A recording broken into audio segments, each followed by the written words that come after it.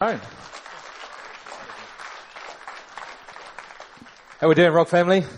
Awesome. Hey, just started the Mexican wave already. Classic.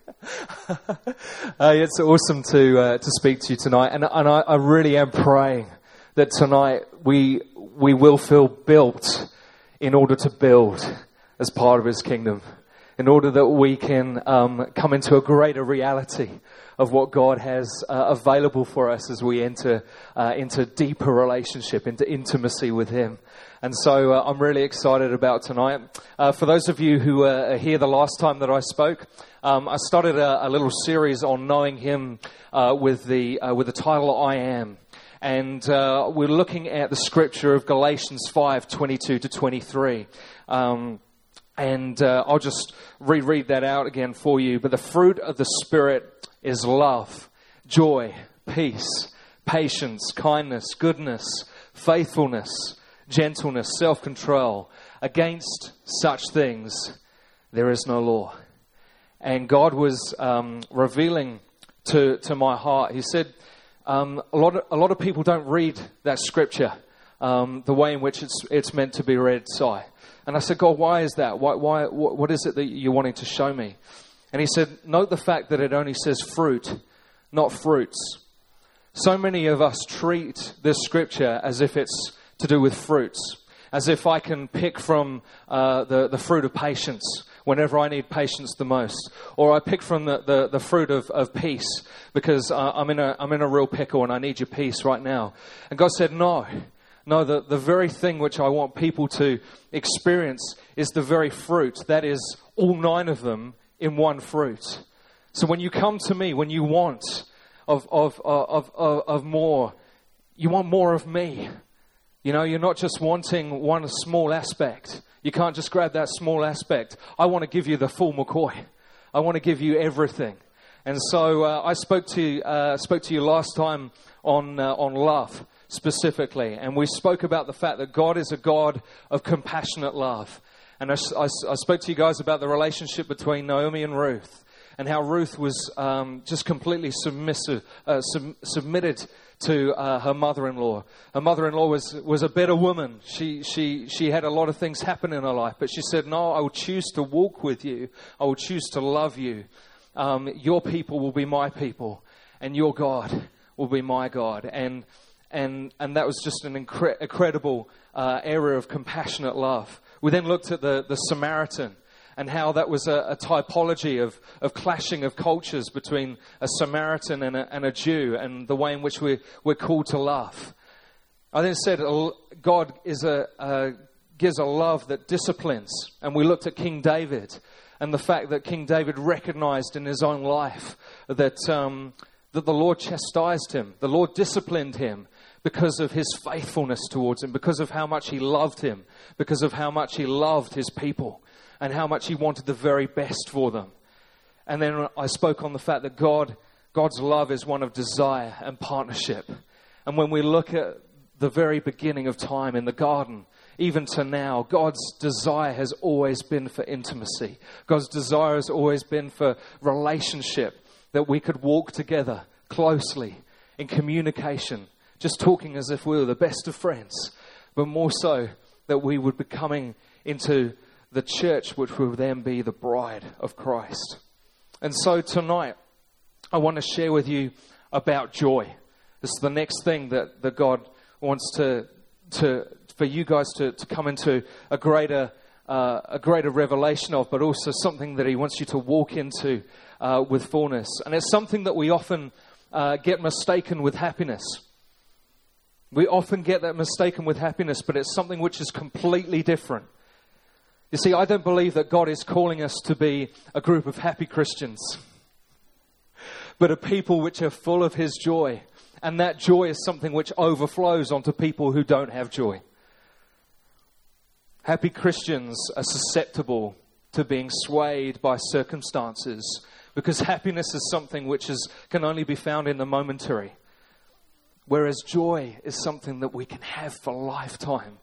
It's depth, it's a gift. I'll give you some examples. I'm happy that I get to see Tottenham do the double over Liverpool this season. I'm happy when I get to put my fat pants on, when I get to put my hoodie on and watch my favorite TV shows. I'm happy when I have the day of just being able to eat all day from Mike's famous chocolate self-saucing pudding. If you haven't tried it, you need to try it.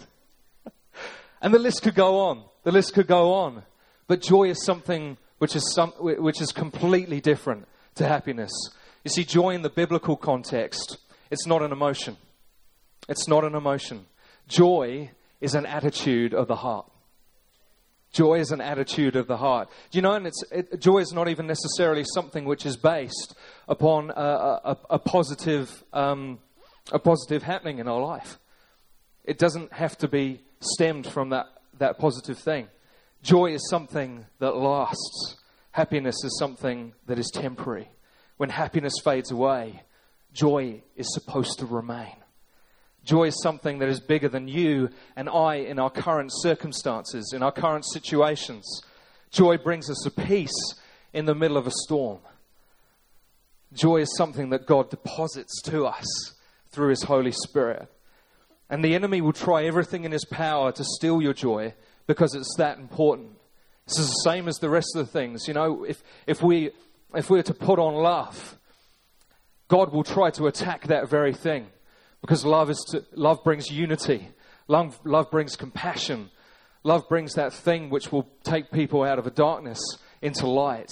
And in the same way, He wants to rob us of our joy, because He believes we should be in a constant state of grief for the things that we've caused harm to God. But that's not what God wants. You see, on the other hand as well, the enemy will tempt you with things that will temporarily give you happiness, but at the same time will drift you away from God. So how is it that we can stay in a constant place of joy? And I want us just to take us through two key scriptures tonight. And I've only got a couple of points, which I really think are the crux of us staying in this constant place of joy. And it is all about being plugged into the Father, being plugged into who He is. So come with me to Nehemiah 8. And I'm going to be looking specifically at verse 10, but take a read through from verse 1 to 9 as well, and to give you context into this story. So Nehemiah has rebuilt the city, and as part of this, he's created a place called the Watergate, which is a gathering spot, a square where people can gather in order to hear the word of God. And the Israelites are in a place of just complete hunger for the word of God.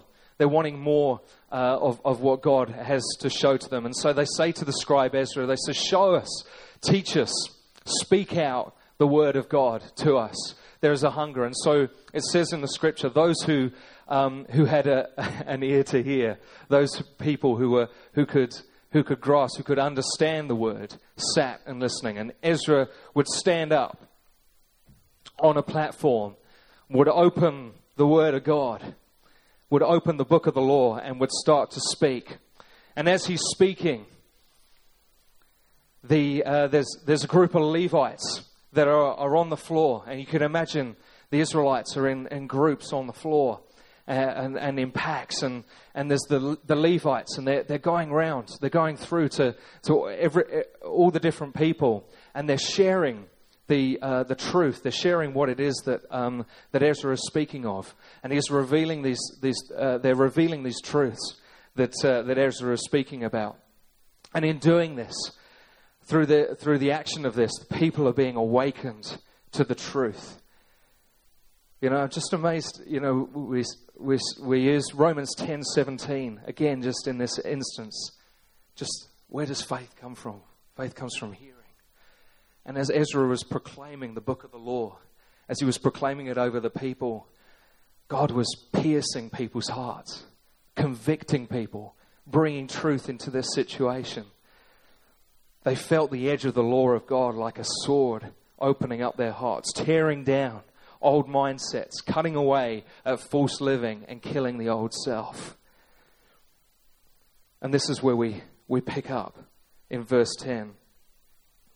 Then he said to them, "Go, eat of the fat, drink of the sweet, and send portions to him who has nothing prepared. For this day is holy to our Lord. Do not be grieved, for the joy of the Lord is your strength." You see, Nehemiah, the governor of the people, Ezra and the Levites who were teaching the people, recognizing that the Israelites were repentant for the ways in which they lived, repentant for the decisions which they'd made up to now. They saw the repentant heart, they saw the penitent heart, and made that decision to say, you're not to stay in that place, but you're to stand. You're to rejoice for the revelation that God has revealed to you through the Word of God. You're to stand up. You're to rejoice. You're to press in and step into this area of joy that is to be your strength and that comes from God. You know, we can so often as believers sit in a place of sorrow. We can sit in a place of grief or regret and forget that God is not the one who's calling us to stay in that place.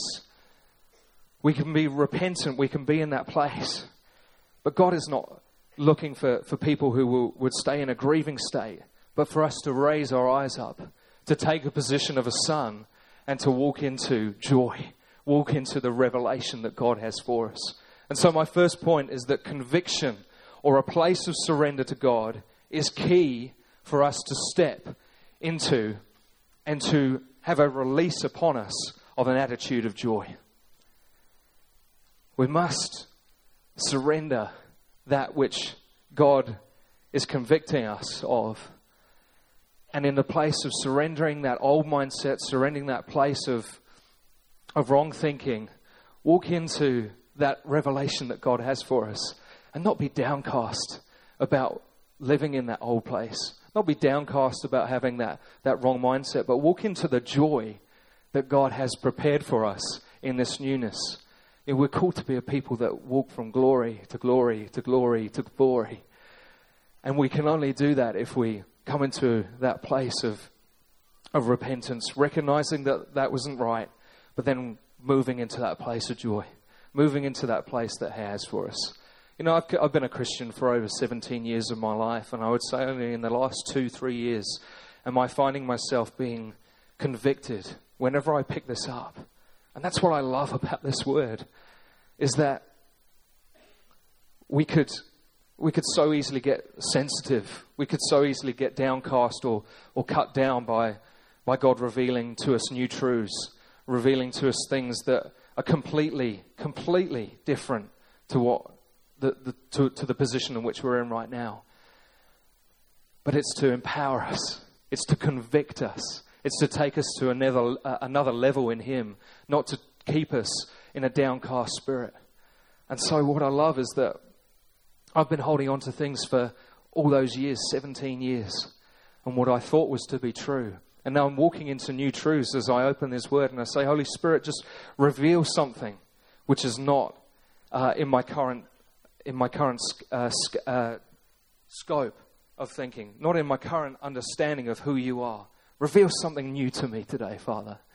And that might be something that is that I go back to, which is old, but there's newness that comes from it. There's freshness. And as I enter into that freshness, I don't carry a spirit of regret for living in the old, but I choose to walk into the new. I choose to walk with joy into what He's revealing. And that's what the Father is wanting to do to us. You know, Greg was saying this morning, you know, sometimes we're often focusing on our stuff. And as we focus more on the bad, we can find ourselves being more and more entangled in that place. But we need to change our focus. We need to change our focus from grief and from a place of regret to a place of joy. We're called as believers to rise up and rejoice of the revelation and the faithfulness that God has to reveal that to us. He's so faithful to reach into our circumstances and take us to that new place of revelation in knowing Him. I'm always taken back to when I first gave my life to Christ. And I'm sure you guys can just imagine, people that you come into contact with, when they first give their life to Christ, what is it that's on them that they carry? There's a buzz, there's something incredible on them that is so powerful to anyone who comes into their presence. And I think sometimes God is wanting to take us back to that place of just complete joy, of complete recognition. When I think about when Christ came into my life, just to think that once my sins were something that provoked God, but now, thanks to Jesus, they're blotted out. None of them remain anymore. Amazing grace now covers me, and I'm covered in His blood, and I'm made righteous in His eyes. That is good news. And as we come into that place of realizing that good news over our life, it's joy. It's joy that's being built up. It's joy of realization of what we're stepping into, the newness. It's such good news. Such good news. That may look different to everybody. My wife was saying to me, we're not called to be false in the way in which we present our joy. And I completely agree with that. Sometimes we can completely soup it up. We can, go over the top. And it can be a false sense of joy which we present to the world. And that's not something that God is wanting. Joy will look different in so many ways, but it is to produce a rejoicing that we do not hold back from sharing with others. I think of Romans 1:16. It says, "For I am not ashamed of the gospel." For it is the good news of God for salvation, available for everyone, first to the Jews, but also to the Greeks. I'm not ashamed. I'm not ashamed of the joy which is in my life. Don't ever be ashamed of the joy which God has given you. Don't be robbed of the joy which God first gave you when He showed Himself and revealed Himself to you. Let's go to Hebrews 12, verse 1 to 2. And I love the theme that comes out of this. In the NASB, it says, Jesus, the example. So we've spoken about the fact that conviction and a place of surrender to God is key to stepping into and releasing us to an attitude of God. And now we have the example of Jesus Christ to be our example of how we are to usher this attitude of joy. Starting at verse 1. Therefore, since we have so great a cloud of witnesses surrounding us, let us also lay aside every encumbrance and the sin which so easily entangles us, and let us run with endurance the race that is set before us, fixing our eyes on Jesus, the author and perfecter of faith, who for the joy set before Him endured the cross, despising the shame, and is now sat down at the right hand of the throne of God. I can't imagine, when I pick up that scripture, I go, for it was with joy. And when I say, it's like, how on earth is it joy? How on earth was it joy for Christ to go to the cross? You can just imagine Him up on the cross. Oh yeah, I'm joyful. Yeah, just stick that nail in deeper. Oh yeah, this is awesome. I'm feeling great up here right now. No. It says for the joy set before Him. He had vision, He had sight of something that was greater, something that was far bigger. He saw the bigger picture of why He was going to the cross. Because it goes on to say that He endured the cross. He saw the task that was ahead of Him that needed to be accomplished in order that the very task, the very joy that was going to be released and was set before Him would come into place. And I think we're in a time, and I'm discovering this more. There's a whole lot more to the joy which was set before Christ, which I don't know. which I'm walking into. A small glimpse of what I believe and what I see is that the joy set before him was being able to say to you and I, your sins are forgiven. And that just encompasses more and more of the love of God that he has for us. Even though while he was living, countless times, it was his desire to say, but your sins are forgiven. You think of the woman who was caught in adultery.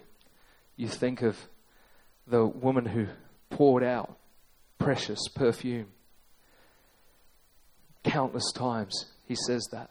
But I think there's something far greater as well that he wants to reveal to us that is far greater beyond our own knowledge. But Jesus, in all that he did, he said, I do always those things that please the Father. The joy set before Christ was not going to the cross, but the eternal mission that the Father had given him. My second point, Jesus had his eyes fixed on the Father. And in doing so, joy was released to him to see the bigger picture. I had pleasure while I was over in the UK of spending a bit of time in the Soul Survivor ministry with Mike Pilavachi, and just sitting under awesome worship of Tim Hughes and Matt Redman. And I was there a night when Matt Redman was sharing his testimony, and in particular the circumstances that led him to write "Blessed Be Your Name." It's a song that a lot of us know. It's a song that a lot of us take a lot of refuge in when times are difficult, when times are tough. We press in more and more to you, God. Blessed be your name. Even though times are difficult, even though times are tough, Lord, blessed be your name. And part of his testimony, which he's also got online, he's got an excerpt which helped him write that whole line of "You give and take away." And I just want to share this testimony with you because I just felt God say that there are people in this room that are in this same situation.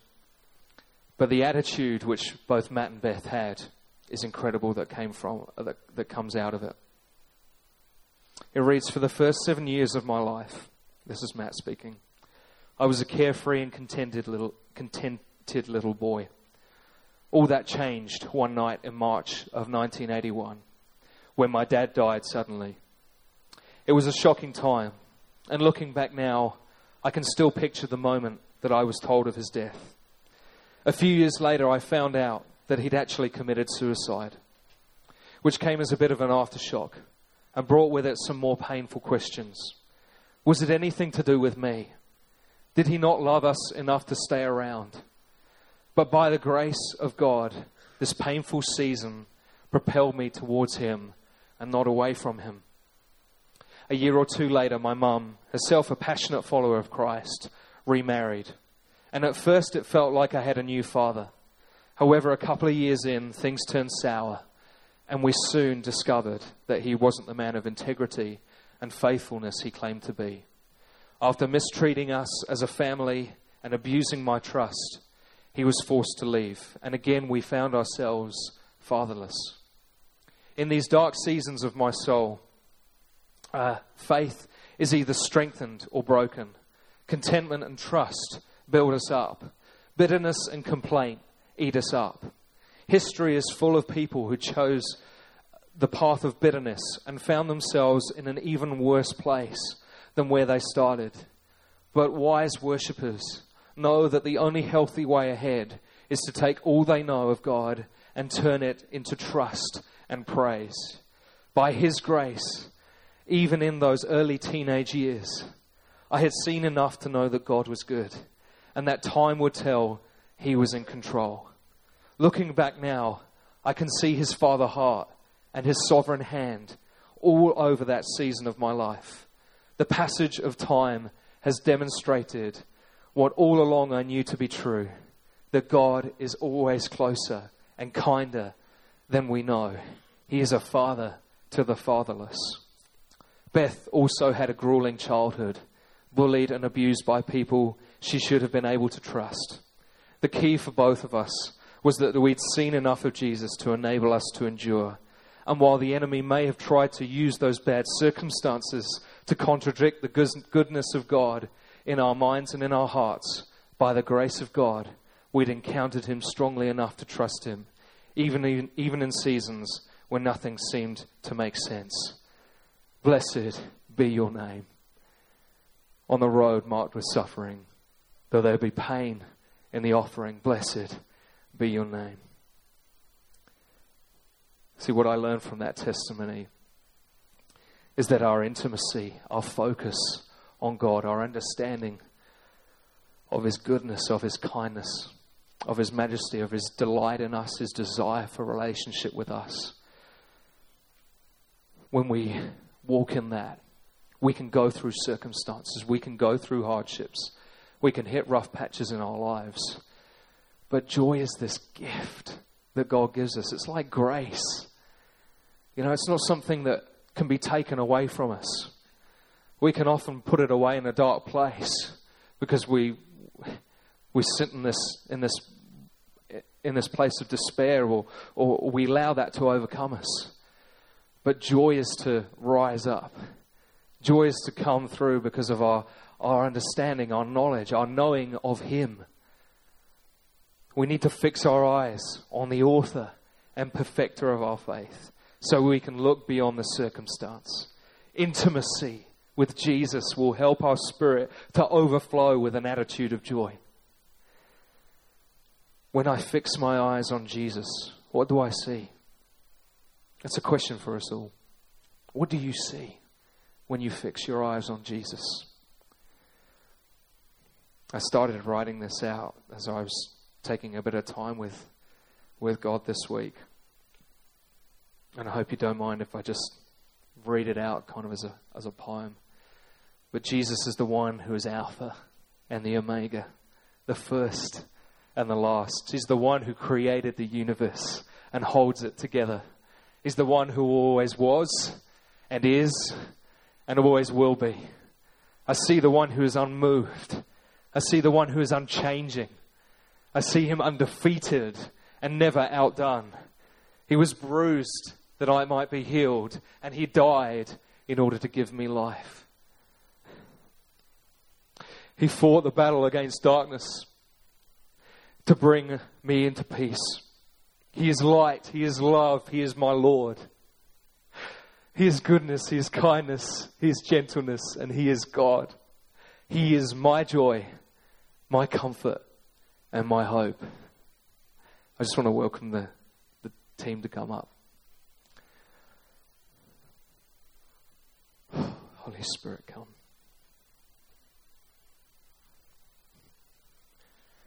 Holy Spirit, come.